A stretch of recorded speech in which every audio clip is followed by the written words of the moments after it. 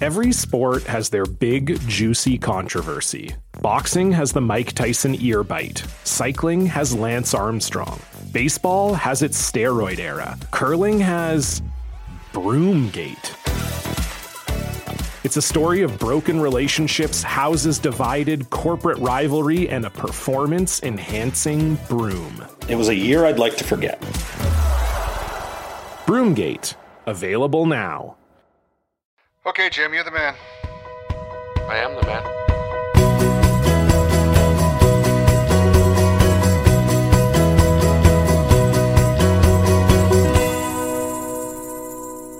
Okay, hi again, everybody. Come on in. Help yourself. You know where the fridge is. Get anything you want, okay? It's time for another episode of Inside Curling with me, Jungle Jim Jerome, and our two World Curling Hall of Famers, Kevin Martin and Warren Hansen. We do this each and every week, and we thank you for tuning in and joining us. We also do some special shows, so stay tuned for those. First, I'd like to recognize all our sponsors, Sports Interaction, who brings you what is happening around the curling world, Boost, the sponsor of Mailbag, Coyote Tractor, the sponsor of Hot Rock Topics, and Goldline, who brings you In the House, which is our guest spot, and we have one today. On the show, the provincial territorial playdowns continued this past weekend, and we will review what took place with the Brier playdowns in Saskatchewan and Northwest Territories.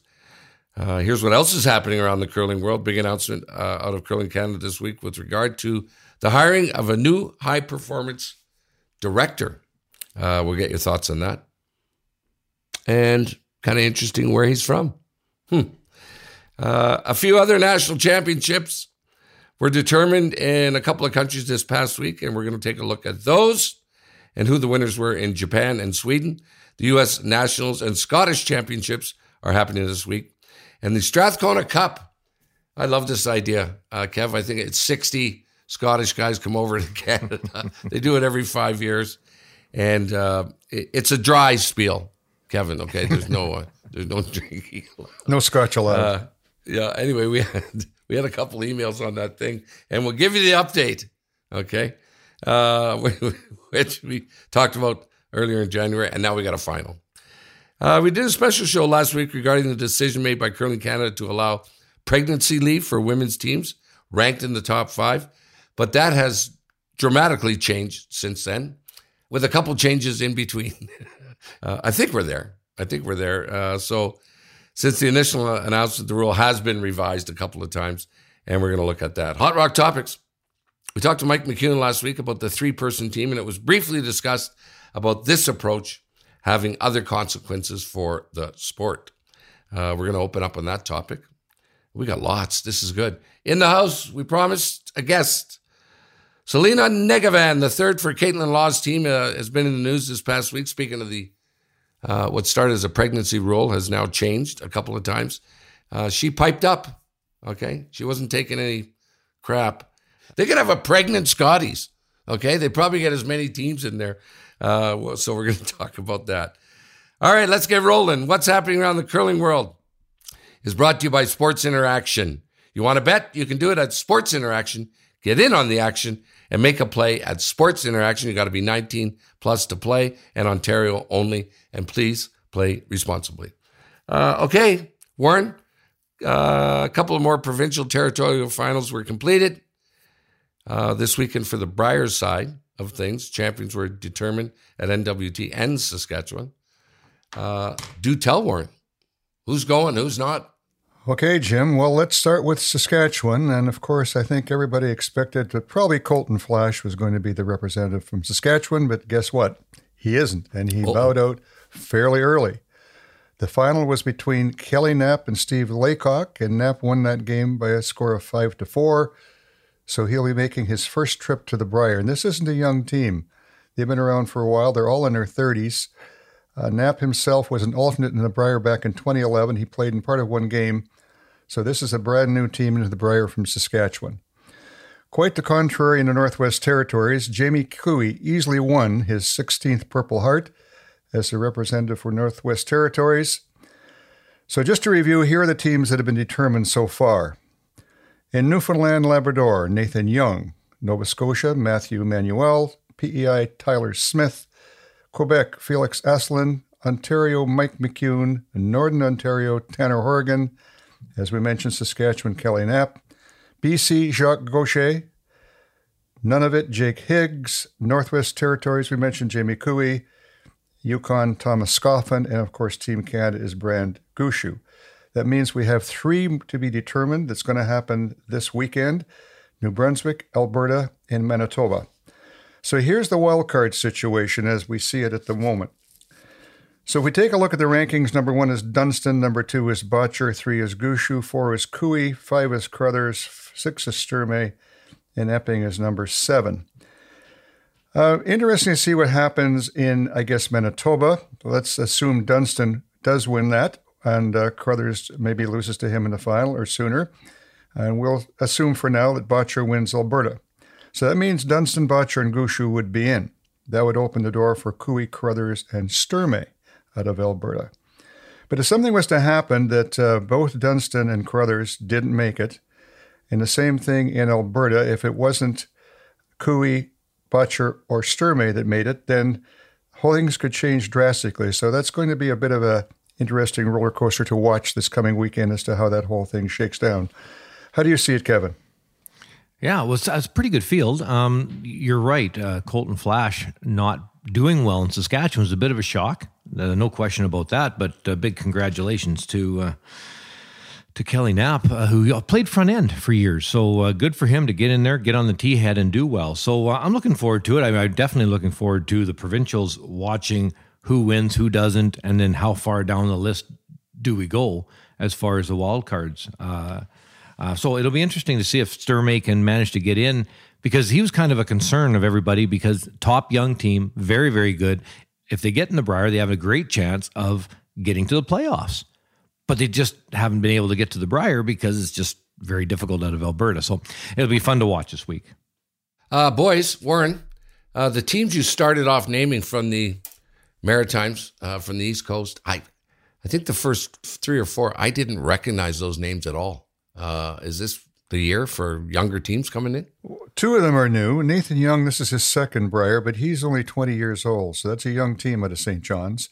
After that, Felix Asselin, he's been around for a while. I think this is probably going to be his 34th Brier, but I think this is the first one with him on the tee head.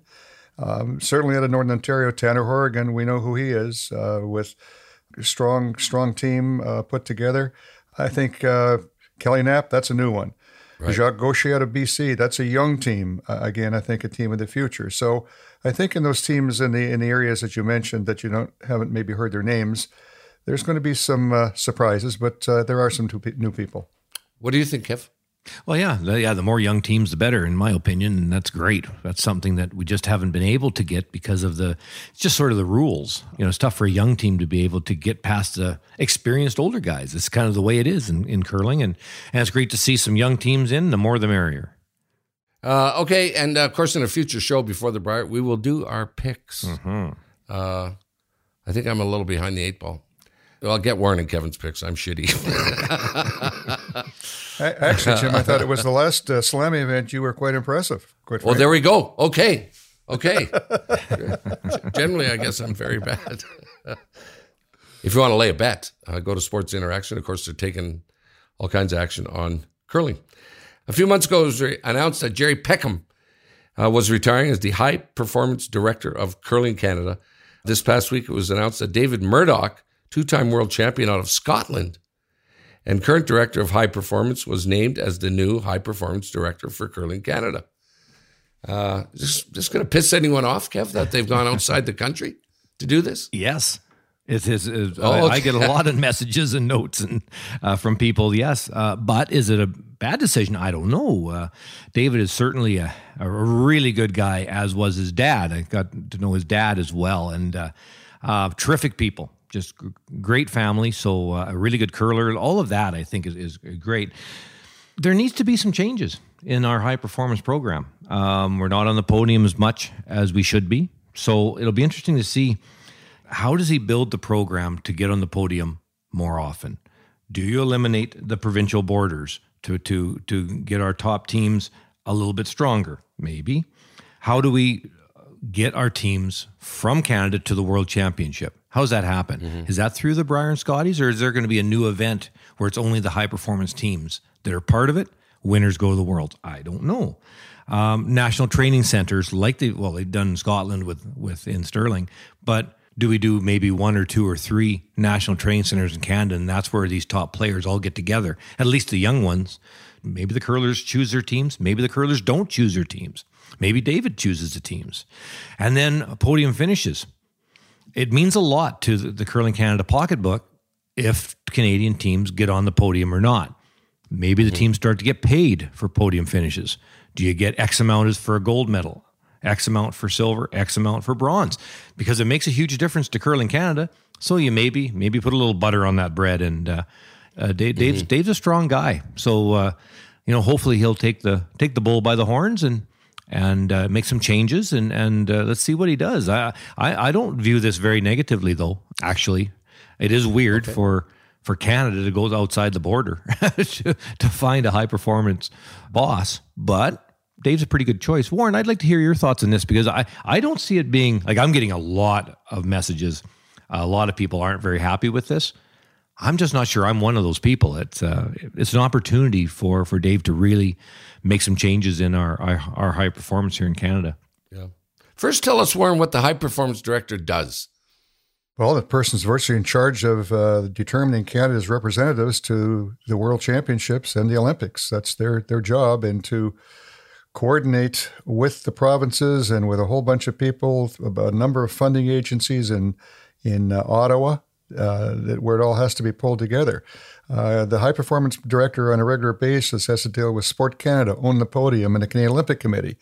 And I think was suggested to me not too long ago, and about a half a dozen other funding agencies and people that do have input in this thing. So once curling became Olympic, a lot of things changed with regard to how they do things. And we sort of in Canada have not been operating the system the way that people at those levels of other sports have traditionally done it.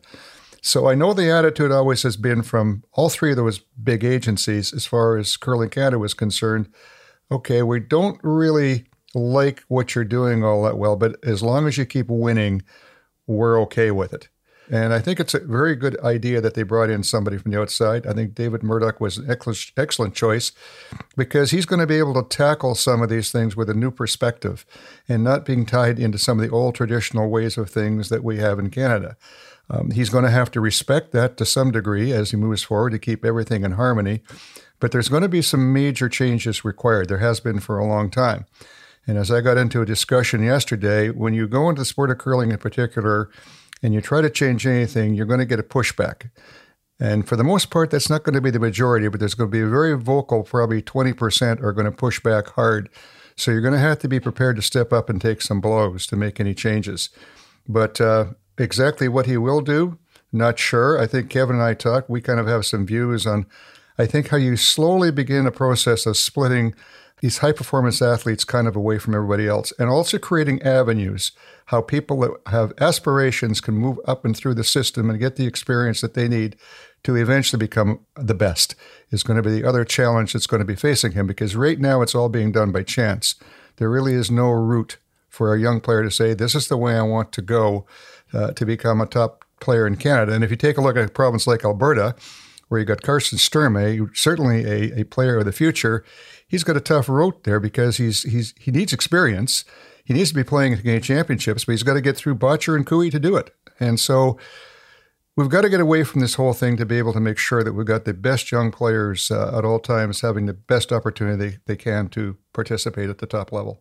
Kevin, if you were going to be appointed the high performance director, would you walk in and would David Murdoch walk in and say, okay, I'll do this, but I need this? Or would he do that? And would you do that, Kevin, if you took that gig? My phone didn't ring, Jim, actually, but if for David to take this job, I know Dave pretty well. He's a strong individual. I'd say for him to take this job, he needs to have some control over how he directs the high performance. So I would say yes, there will be a but where, yeah, I'll do this, but needs some roadway here, needs some path to be able to Right. make some changes, because he doesn't want to he's got a really big name in our sport worldwide. And this is a big job. And if all of a sudden Canada doesn't improve and continues to have trouble getting on the podium, that doesn't look good on David Murdoch. But if he can be in charge, really in charge, and take this high performance program under his own wing here, and all of a sudden we get on the podium more, he's making a even bigger name for himself. So he's got a lot of pressure on him, but I think he's a good guy to do it. I agree with Warren. Kev, give us the winners this past week and leading up to our national championships and other stuff around the world. Sweden and Japan was declared last week. The USA and Scottish nationals are on this week. Who are the winners, Kev? Any surprises? And what is happening so far in the USA and Scotland? Yeah, I won't cover much with Japan and Sweden. Japan, the champions from last year, won again. That's Satsuki Fujisawa. On the women's side, so great representation there. And Riku Yanagasawa, again. Riku won again for the second time. They'll be stronger this time. They were pretty nervous at the Worlds last year. So I expect the men's team out of Japan to do better. An unknown team, Anna Hasselborg, got a deuce coming home. Actually, Isabella Verano was one up going home, and Anna got the deuce to win that. So she won again. But like I say, there's no big upsets. I want to get into Scotland here a little bit, because right now in the women's, after 4 draws in Scotland, Rebecca Morrison and Leslie Young are both undefeated. So, Eve Muirhead stepping away from the game, retiring. This is really important to see the next group. Who's going to take over from Eve Muirhead in Scottish women's curling? That's yet to be known, but those teams are undefeated. And no surprise, Scottish men, Ross White, Bruce Mowat, both undefeated, both doing well, and that's both at 4-0 in the Scottish men's. In the U.S., this is something I've been paying attention to. On the women's side, Tabitha Peterson, no surprise, and Delaney Strauss, both undefeated. Sarah Anderson, who's very, very good, at 3-1, so she's still in the hunt. In the men's, though, this is kind of cool. You've got John Schuster tied, a 3-way tie with Daniel Casper and Scott Dunham at 3-1. Corey Dropkin has actually dropped 2 games.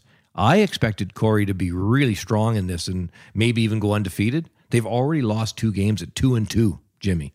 So this is, so it's a really tight race in U.S. men, but we've seen that kind of happening over the last few years. On the men's side in U.S., is really quite competitive at the up at their high performance level. It is not just a walk in the park for John Schuster or Corey Dropkin right now. There's some good depth in the U.S. men's curling. Still lots to come with that. Thanks, Kevin. A fun deal. It's called the Strathcona Cup.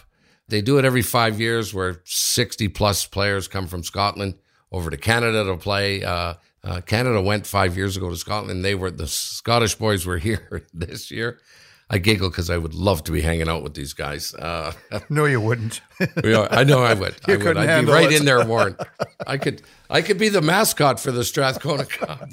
So what happened there, Warren? Tell us how it works. It's really funny how they decide a winner. Give us the results, Warren. Well, as we talked about a couple of weeks ago, this event goes back 120 years, and it's every 5 years roughly.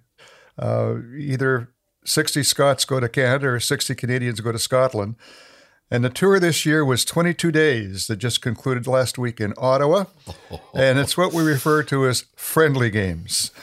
Sure. The winner is determined by the total number of points scored versus the total number of points you had scored against you. And guess what? In 2023, the winner is, little drum roll,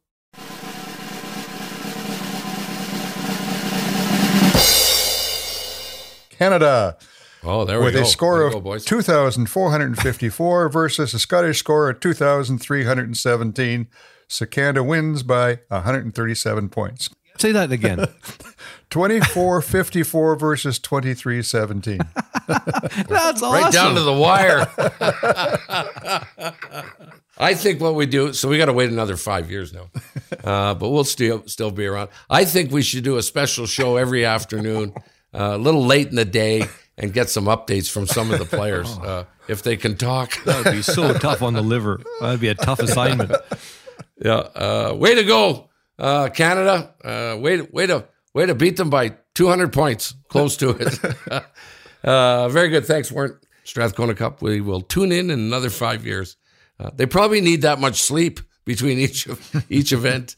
After we did our show last week, we talked to Don McEwen and Casey Scheidegger about the new pregnancy leave rules. Curling Canada changed the rules again, not once, but twice.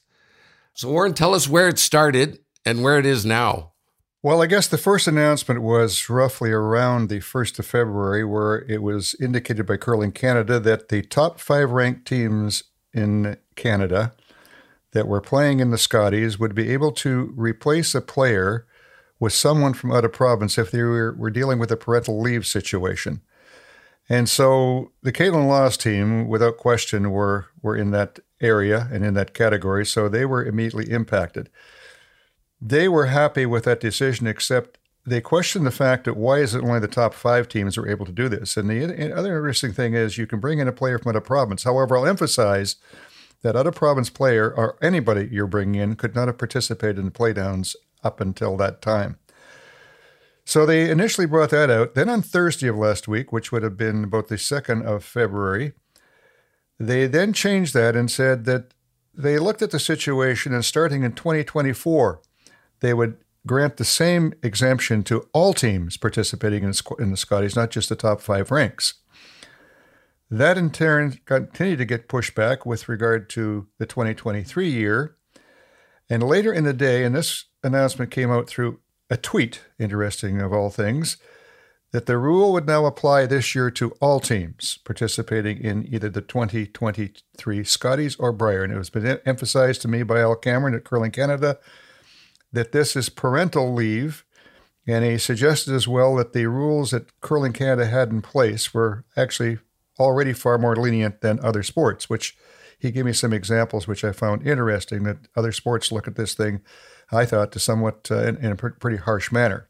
However, that was the final change that came in a tweet. I think that was on Friday. And so now we have the situation for the Scotties in Kamloops that anyone who is dealing with a pregnancy on the team is able to bring in a player from outside the province as long as they have never participated in the playdowns this year.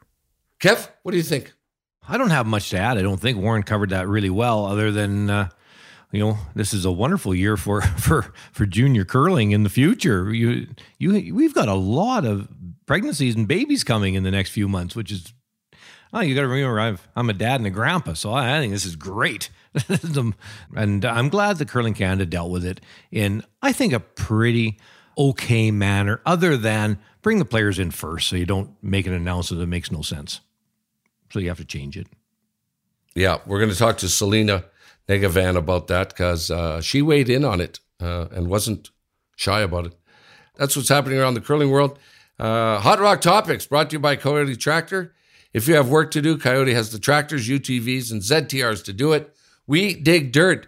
Video streaming has become a hot topic lately, but to some degree, a confusing one. Many people think every curling game of any consequence should be streamed. I guess if you have a cell phone and a YouTube channel, you can provide a stream. I always wondered about that, Warren. If a guy just walked in with his cell phone and started showing the game on sheet B because the national networks aren't showing it, and then sell it. I might do that. No, I'm kidding. Until they catch you, Jim. Yeah, exactly. Yeah. What are your thoughts on all this, Warren? It's here to stay, and it's growing, and it is the new trend to cover sports is streaming. Well, I think we're going through a transition and a change in time that we've seen before in history, and I would suggest there's no more blockbuster video shops, because that was another change that we had to go through in society. So as we move from linear television to the video stream, there's going to be a lot of confusion and difficulty as to where do you find what where. And certainly at this point in time, linear television is where all the money still sits pretty much.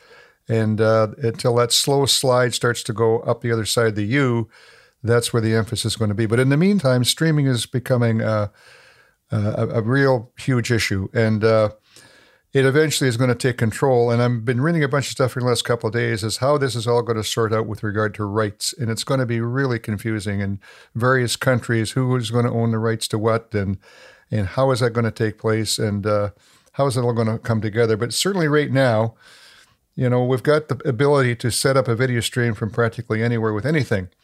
And there's many people that feel that every curling game should be put up on stream. So if Sportsnet's doing the Slam and they're providing a linear television signal on one sheet of ice, why aren't they putting on the stream on the other three?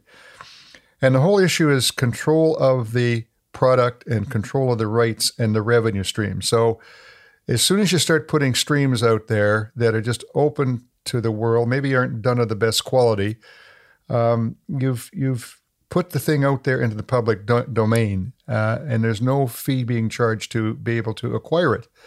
As a result, if you look at a lot of these streams are being put out on curling games, because there's no way of many people knowing. You've got a few hundred viewers usually. Sometimes it can get up to a couple of thousand, but not much beyond that because it's been all watered down so severely. So I think until this all becomes sorted out and the rights to an event, I mean, certainly you're going to watch that the events that Curling Canada does and the ones that Sportsnet do, they're under a rights agreement. So it's going to be controlled there. But I get concerned about the smaller bonspiels that are maybe a little bit up the ladder, but not at the top of the stream. And all of a sudden, they're pumping out video streams from every sheet of ice willy-nilly. Some cases, the quality's not bad. Some is not good. The commentating is some not bad, some not very good. And so we've got this whole rash of things going out there that's somewhat out of control. And I know the hardcore people say, yeah, stream everything. We want to watch curling 24 hours a day. But as we do that, we're in fact harming the value of the product. And I think that's something that has to be looked at very carefully moving forward. But, I look at the big streaming company DAZN in Europe, and I saw an example of what they did with women's soccer there a couple of years ago, where they took on an agreement to cover 61 games. I think that particular Premier League puts out a year. And initially, there'd be no charge, that they would put the thing out through DAZN without charging anything for it. They would try to recoup some money in the initial going as they built the product from some advertising. But their whole thing during the first 2 years of that particular contract was building the product and getting an audience. Then as they get into the third year and they've got the audience built, then they'll start to put up a paywall around a number of games, but there will still always be some offered free. So I think everybody's got to take a look at how this is being done and being done very carefully, and the fact that we do not see the revenue streams for all this stuff broken down so that there's no money in it.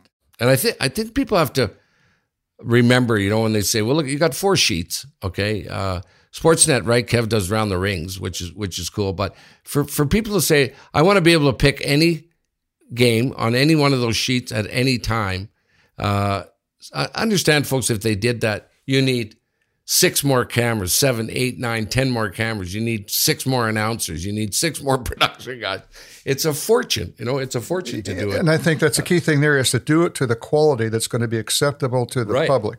And what many of the hardcore people will get confused in the fact that we've got a 10% audience that will watch curling anyhow, anyway. But the majority of the audience will not. And for us to be successful with any product, you have to attract and be able to catch the fringe of the sport, not just the hardcore. And to do that, the product has to be of certain quality, and it has to be done in the right manner. Are you a streamer, Kev? What do you think of all this? Some curling, definitely. Watch a lot of streamed softball with Michaela playing your daughter down south. So we watch a lot of it, Jim, actually, yeah.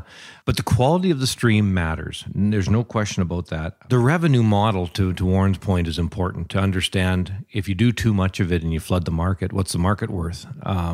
Obviously not much. So that is, going forward, the decision of how these events are covered, to what degree, and by what companies. And I guess it's going to be a battle of which companies grow and survive and which ones go away. And then hopefully there's strength in those companies, because we have an incredible market in curling worldwide, a huge market. And it's just a matter of getting this organized. But it's in its infancy.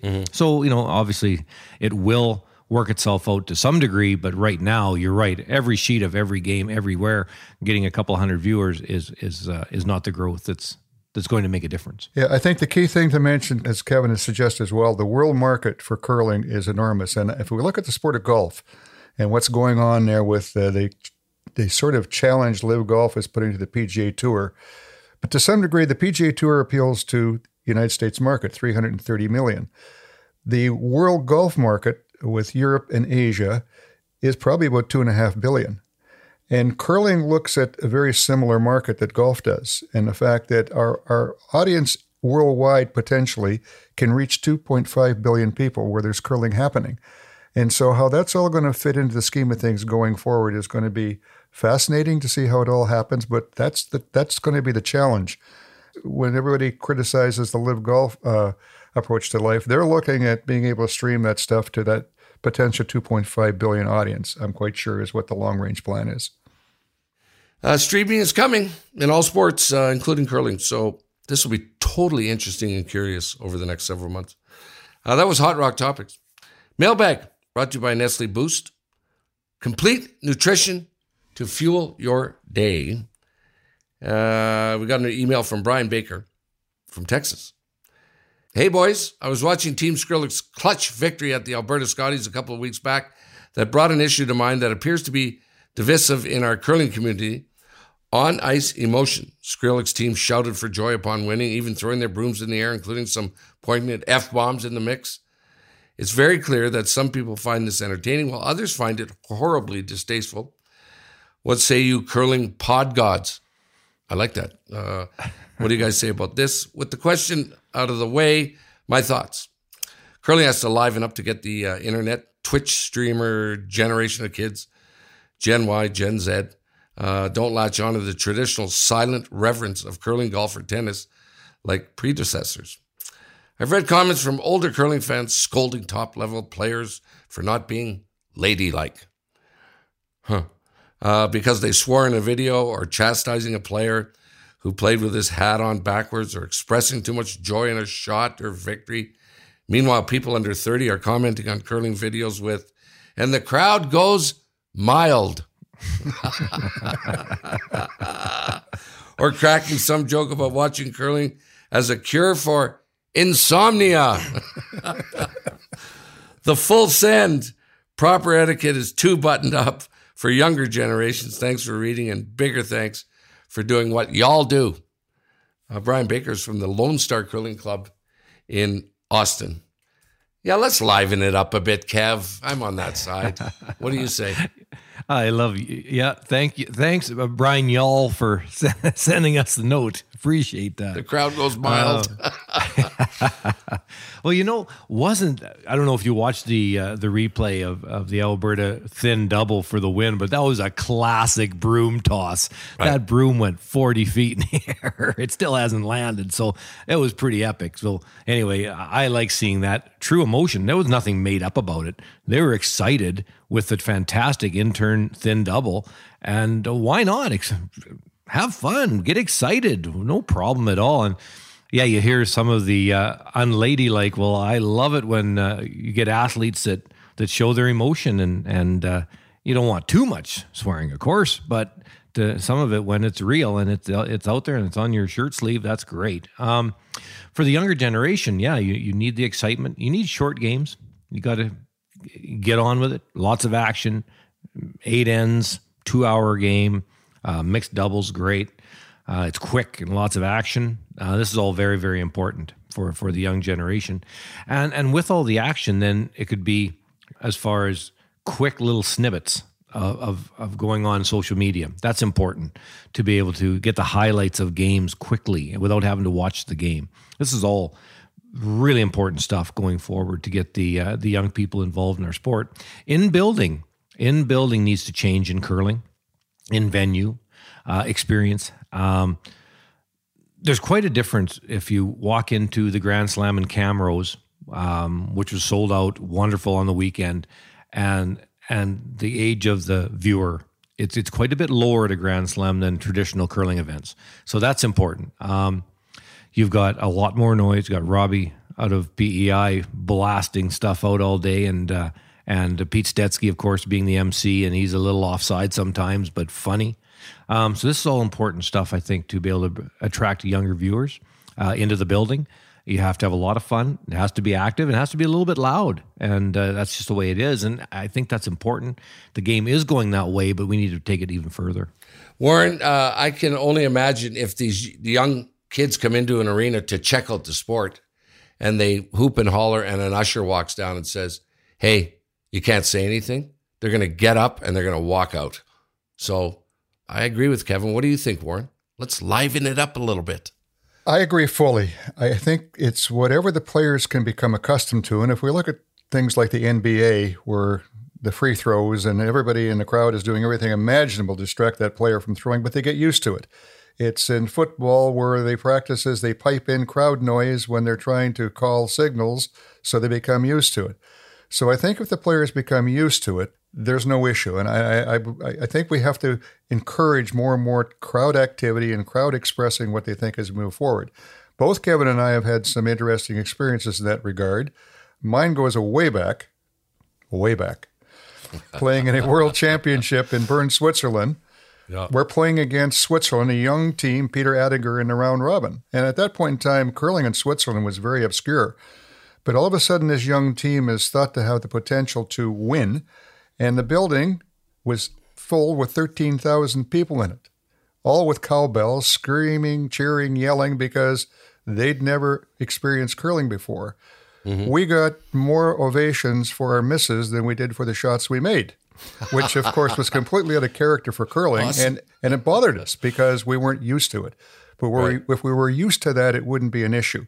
Kevin went through the same thing in Vancouver at the 2010 Olympics, and the fact that the Olympic curling barn became the party venue for the entire games. And what happened, a lot of people applied for tickets for the Olympics in Vancouver and couldn't get some of the ones they wanted, and they got curling. So once again, we had the building full of people who weren't really curlers. And it became a party. It became known at the Olympics as the place to go because the crowd was having fun. It was loud. It was rambunctious. I'm sure early in the event that Kevin will probably tell us it was a little unnerving, but by the time they got into the final weekend, the players had become accustomed to it. And I don't think it was a big issue to them. So I agree. We've got to liven up the sport. Golf is the other one who has to also change how they're doing things. Yeah. Yeah, I remember the Olympics, Kev, 2010. I was watching you, pal. I was watching. Yeah, I saw you up in the crowd. You and Wayne were up there quite often, and Wayne Gretzky watching the action. Yep. Warren sat us in perfect seats beside the bar.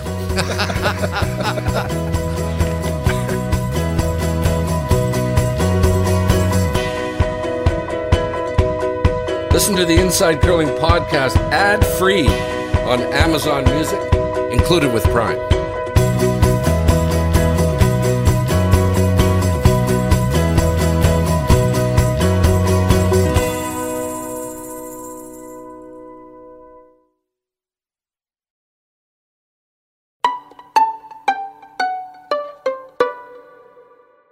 I might have heard a knock. We're waiting for our guest to arrive. In the meantime, In the House is brought to you by Goldline.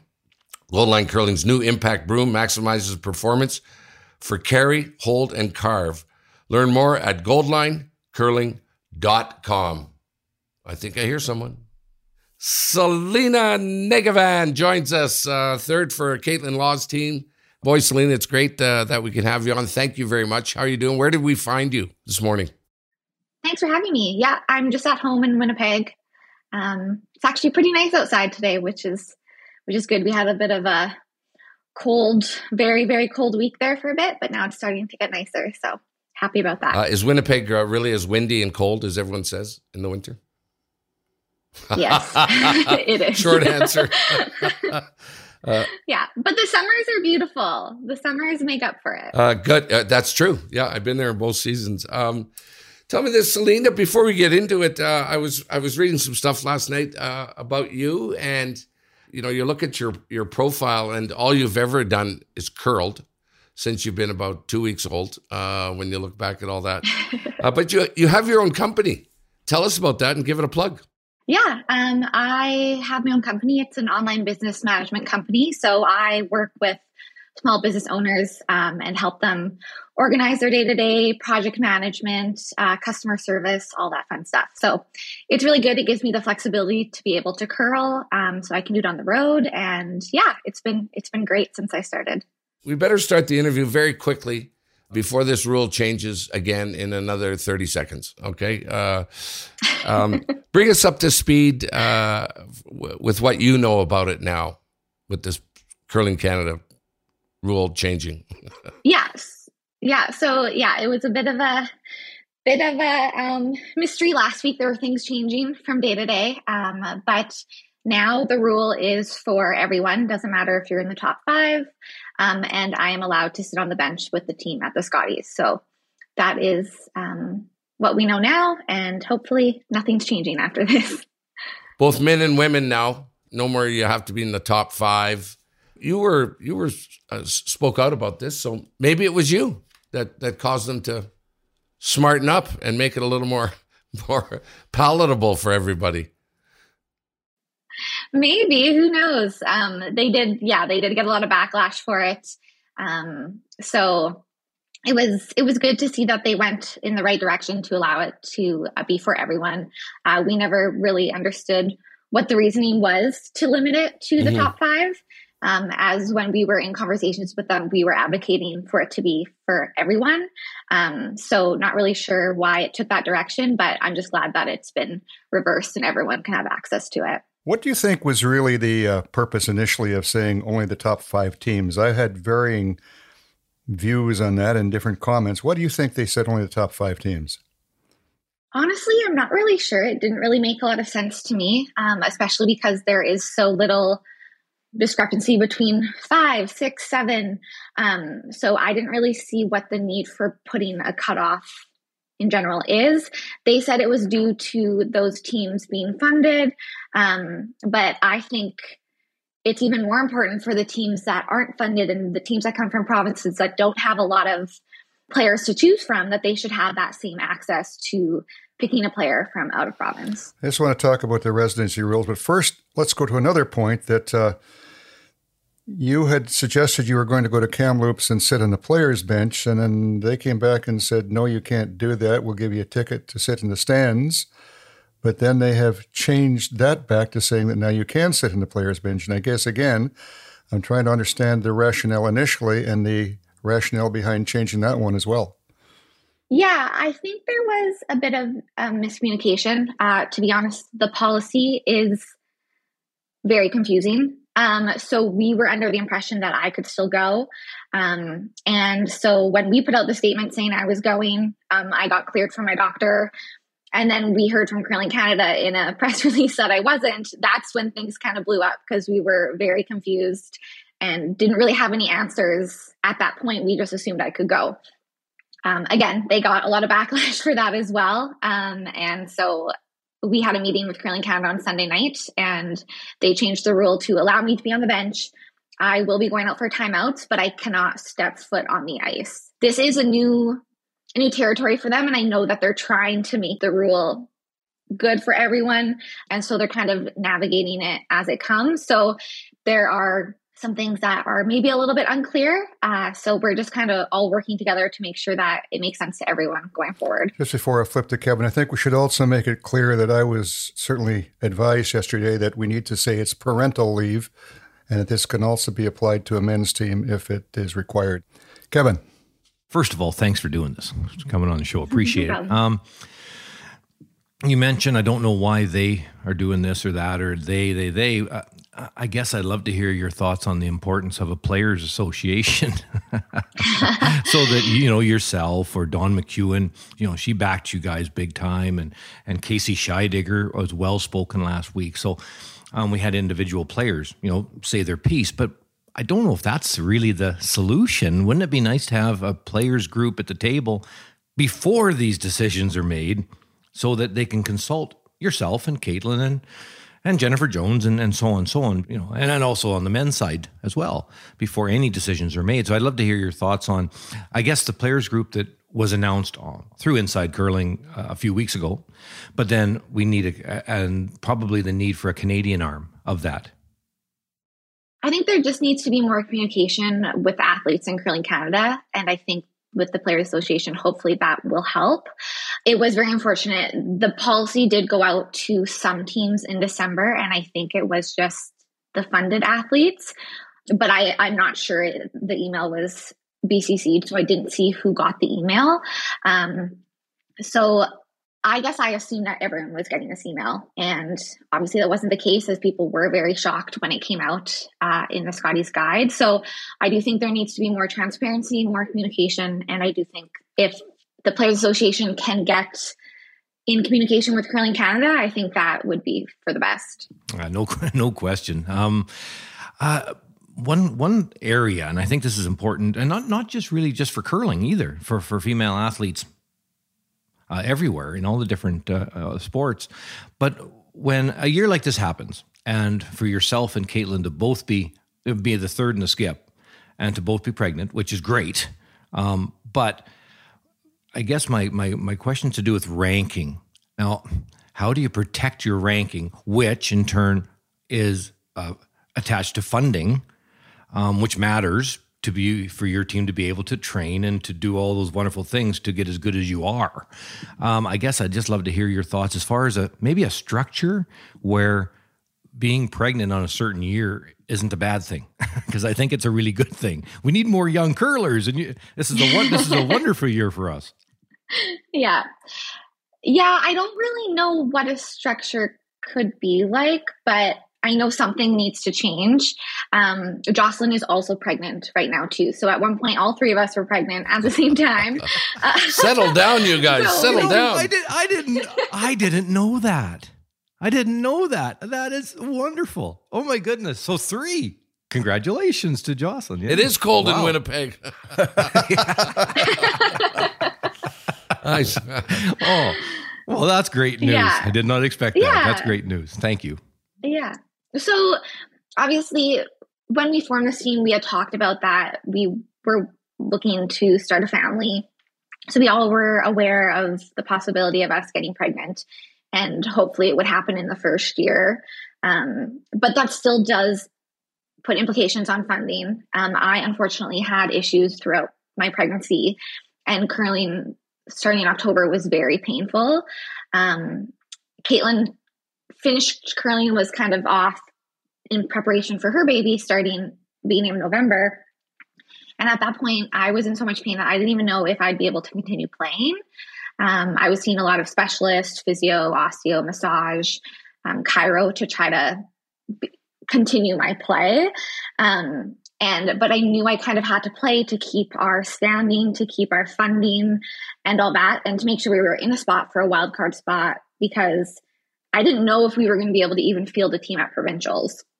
With Caitlin just having had a baby 6 weeks before, I didn't think I'd be able to play with the pain that I was experiencing. So I kind of forced myself to continue playing to make sure that we kept our ranking. And it was hard. It was very difficult. But I didn't really know what other option I had, as we already had Laura playing for Caitlin. So we kind of had to keep going, and we were lucky enough to have strong results at that time. But you never know what could happen. If my doctor told me that I needed to be done, then I'm not really sure what our team would have done. Celine, I'm getting the sense, we talk a lot about Curling Canada. We talk a lot about the growth of curling, rule changes, residency, this new stuff. I'm getting a feeling, Celine, that Curling Canada sort of unilaterally decides on a rule change. We'll do it first, and then if there's pushback, well, then maybe we'll change it. What's your sense of it? Because I know you'd said you need more transparency and the players need to be at the table. Does that make any sense, what I'm saying? Yeah. When we were advocating for this rule change, we did tell them we wanted it to be everyone. And they didn't, I guess, take that into account when they made the rule, because it came out and it was only the top 5. So, they did get a lot of backlash and it was changed. So I guess to your point, in that situation, yeah, definitely they went back after hearing the backlash from everyone. So this whole thing goes back, I guess, to the residency rule situation. And so now we've got teams that, because of this, can have 2 imports, so to speak.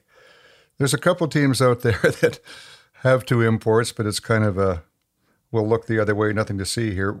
How do you think this whole thing with residency and how these high-performance teams are structured going forward should be done? Do you think it's the way it is now, or does it need to be tweaked and changed? And the whole confusion with high-performance athletes and people that are below them, and Anyway, what are your thoughts on all that? Yeah, I can see why they like the residency rules. They want people to be in the same province, same city to be able to train together. Then you also have the member associations with provincials and what they need and what they like. But I do think with how good the world is getting, we need to be able to make our teams based on who the strongest curlers are and who we want to play with. And I think that will give us the most success in the world stage. So now we have a new high performance director, David Murdoch. He has done things quite differently in Scotland. What do you think he's going to do coming into Canada? What do you think his approach is going to be? Any idea? I don't know, because Scotland is a lot different than Canada. We can't really all just go to one training place.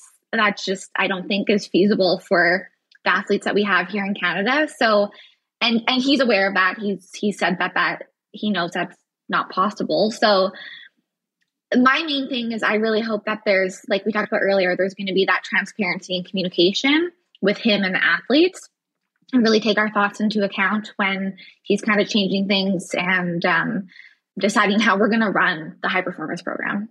Well, I just kind of want to get into a couple of things here. One of them is more personal, something I've noticed with you personally over the last few years. I'd love to hear for the young, a lot of young curlers tune into this podcast. Selena was always known, if you don't mind me being fairly upfront here, to make a lot of really, really good shots in a row, and then kind of out of the blue, sort of miss one that you probably shouldn't miss. And that was, I'm not sure you know that, but that was kind of what you were sort of known for. Not so much anymore. The focus end of the game, in my opinion, has really improved. Like, you're always a really good shooter, but it seemed like maybe focus or something sort of went away once in a while. That hasn't been the case for a while. Has there been something you've done from the mental side of the game that's just made this, I think, quite a remarkable change, actually? Yeah, I was working with a sports psychologist, so that probably had a lot to do with it. I think, honestly, which maybe the younger kids' parents don't want to hear this, but when I quit my job and started my own business, I just had more time to focus on curling. And I think that really helped my game. So yeah, I think that had a lot to do with it. And now curling is basically my profession now. And so I just put a lot of time into it, and I think it's just really all paid off. Selena, did you see that? Yeah. Huh? He's mean. He's very tough. Well, I know. I'm not mean. I just like to be straightforward. I like to ask, what the heck? But I would love to hear your thoughts on the three skips that you've had over the last while, because arguably as good as it gets in the world of curling, with Carrie Anderson, Tracy Fleury, and now Caitlin Laws. That's an incredible three T-head players. Your thoughts on the three, maybe the differences a little bit. Those are big brands in our sport, all three. Yeah, I've been really lucky to play with, three of the best curlers, women's curlers in the world, I would say. I played with Carrie when I first kind of got onto women's, and she kind of showed me the ropes there, and we kind of had our big break where we made our first Scotties, won a couple slams. So that was great. She obviously is that hard, heavy hitter. So we always, always knew we were in trouble. She could bail us out. So I learned a lot playing with her, and then playing with Tracy. As everyone knows, she's the most sweetest human in the whole entire world. And she is, I would say, probably the smartest strategist in the game right now. So I learned a lot from her playing with her. And then Caitlin, she's just has so much experience. She's such a great player. She knows so much about the game. And again, I'm just learning so much from her, and I'm just really soaking it all in. Selena, what Kevin brought up, I mean, your great background with these teams. We've seen a lot of this in both men's and women's teams, with players moving around from team to team. Can you give us an idea of why you did that, and what was behind those decisions to switch those teams in the last several years? Oh, you're putting me on the spot. I know. Yeah, I'm tough. I think I think with everyone, like especially this year, we saw all the teams split up. And I think it was time for a change. The 4 years, it really is a grueling process going through all 4 years of an Olympic cycle, and just getting to play with new people, getting new experiences, seeing what other people's goals are. That kind of was what helped me make my decision when I was changing teams. You should be a politician. Good answer. No. Kevin, I'll allow you to have another question if you don't pick on Selena about her not being able to throw a shot. Well, Selena, I'd love to hear your thoughts on the Scotties field. It is a good one. And I'd just like to maybe hear your idea, maybe the top 6 or 8 of the teams that your team needs to kind of worry about, I would say, going into the Scotties, because it's full. It's full up with all the talent. Honestly, I don't even think I can give you teams. Like, it is so hard this year, the field. And I feel like I say this every year, but honestly, I am so happy that Curling Canada has now gone to add the 3 wildcard teams, because it makes the field so much stronger, and you really can't take anyone lightly. I think the usuals like Anderson, Homan, Jones, Scheidegger, we saw how Skrillex performed at her Scotties, like the Ackland team from Manitoba, like even the teams from the Maritimes, like they always come out and shoot well, perform. McCarville, honestly, everyone is a threat. So the girls are gonna really have to be on their best to hopefully have that chance on Sunday. Hey, Selena, have you had the chance to play Christina Black out of Nova Scotia much? I actually played her this year in the final. The girls, we went to Halifax when Laura spared for us. So Caitlin was gone and I skipped. And we played Christina in the final of the Halifax event. She's just been impressing me for a while, and just sitting in the back and kind of watching the big picture. And this is just a team that seems really good, and just getting better and better. Maybe a little quicker than a lot of teams. Your thoughts? Yeah, they are definitely shooters. Even when she played third for Marianne, she was very good. And now that she's skipping and she has a smart strategy brain, she can make all the shots. So she's also not a team to take lightly, for sure. Yeah, we're going to have a lot of fun watching this Scotties. Go ahead, Jimmy. Yeah, Selena, thanks a lot for coming on. And, I was kidding at the top, but it's probably true that you were instrumental in making changes, in calling Curling Canada to task. And we've always talked about this, and the boys have always talked about it, Warren and Kevin, saying that's what needs to happen. And obviously it's effective. Are there other curlers now, Selena, that you think are going to get on board with this and begin to look at everything that we've talked about with curling and what needs to be changed? Are more and more going to sort of do what you're doing?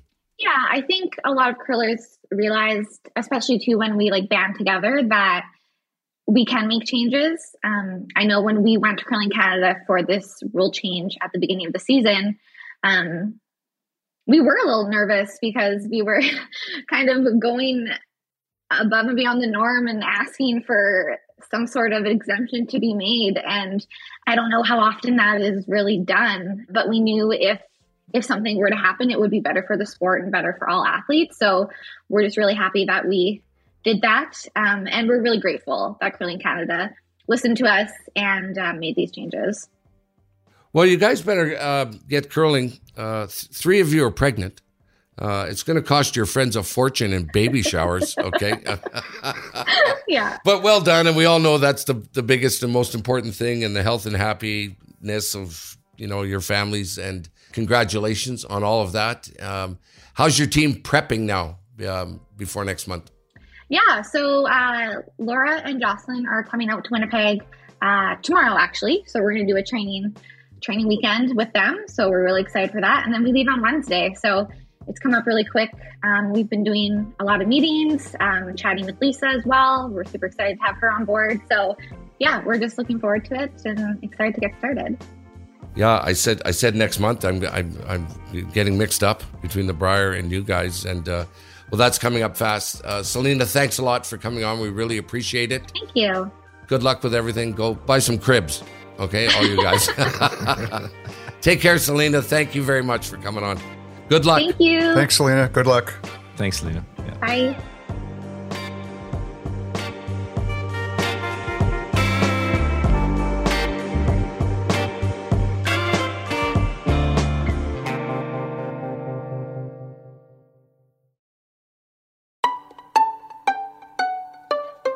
Okay, boys. Maybe she's a future force in curling. Selena Negavan, who we just heard from, of course. What'd you think, Kev? Well spoken. That was, but a lot of very, very good points. I think it's really important to get the whole word of how this all transpired. This whole discussion over the last couple of weeks with pregnancies, and which happened a lot in the first year of a quad. So I think it's really important that the rules get solid and understandable, so they make sense. And I think she did just a great job of getting that done with help of other friends in the game as well. But good honor to get it done and come on the show and explain it very well to us. What would you do, Kevin, if you saw these rules? Are you taking on Curling Canada? He's never done that.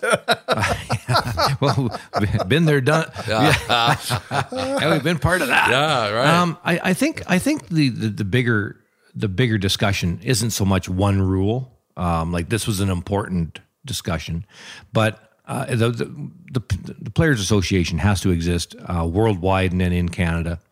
I like what Nicodine's doing with he's president of the Worldwide Players Association, and it just has to be offshoots into the countries, and that's very, very important. Hasn't happened yet, has to happen, so that these decisions aren't made in behind closed doors. They're made at a table with players part of it. And in that way, a lot of these decisions wouldn't be made because the players are going to go, this doesn't make any sense from the players' side of things. And the players, a lot of decisions would be made if they didn't have anybody on the other side of the table all towards the players. But there are other people like sponsors and fans and volunteers that are involved in these events that we need to worry about as well. So the table needs to have both the governing body side and the players' side at the table. It's really, really important. What do you think, Warren? You brought up the new director, too, the high-performance director. Do you think Curling Canada will eventually say, okay, before we do this, before we go public, before we try this, let's talk to some curlers first? Well, they've always talked to curlers, but it's been individual players. It hasn't been anybody that's sort of voicing opinions on behalf of the group. So, I mean, they've got a lot of issues. This whole high-performance aspect of Curling Canada, Murdoch coming in here, we're going to talk about that later, but he's got a huge challenge as to what they're going to do going forward. You know, I talk to people in the organization one-on-one, and one-on-one they will all confide in you that, yeah, we've got some big issues, and it's this whole issue of the control that these provincial associations have over what they do and how this is all structured. And quite frankly, the provincial associations should have no say in how Curling Canada operates their high-performance program. And to a very large degree, that's the challenge we have here. We're still mixing everything together. So what happens here going forward is going to be a great opportunity for us to have lots to talk about and observe. Hear that little sly giggle, Kevin? Hear that little sly giggle? Absolutely. And I know how hard it is. Believe me, I tried to make a lot of things happen when I was on the inside, and it's a very difficult thing to do. And you've got to be prepared to take some hits because, and I think that's one of the problems right now. I'm not sure anybody inside anymore is prepared to take the hits required to make some of these changes. It's probably because you're too shy, Warren, and you don't step up really and speak. Well, that was a quick show. Again, whoever came up with a freaking idea, we'd like this show to be 35 or 40 minutes. We only miss it by, I don't know, an hour sometimes that we're over. But good stuff, all kinds of good stuff. Thanks everyone for listening. If you want to weigh in on this stuff, insidecurling@gmail.com. In-House Strategies is Rod Paulson's company. He's been with us right from the very start. And we want to congratulate Rod and thank him so much for doing what he does in the show. And a big milestone for him this past week, Kev. 50 years that Rod and his company have been in business, including 25 of that involved in curling. He's done all sorts of things. And congratulations, Rod. You're getting older, my friend. You're getting older. You're not a member of our Facebook page. You better do it right now. There's lots to weigh in on and make a comment. I think Warren says the odd thing on that Facebook deal. I think so. Yeah. I make an occasional comment, Jim. Yeah. Offer some opinion. Exactly. Once again, insidecurling@gmail.com. Thanks again to Sports Interaction, Coyote, Boost, and Goldline, who make all of this possible. We really appreciate those guys, and we invite you to support those sponsors. Okay, boys, back to doing what you're doing. Another week in the books. Happy New Year. There must be a drop dead date on the Happy New Year's. Okay, there's got to be no more after that. Happy Easter then. June 1st. Yeah. Happy Easter. Happy Canada Day. I'm going early. Okay. We'll talk to you later, fellas. Hey, thanks, Jimmy. Thanks, Jim.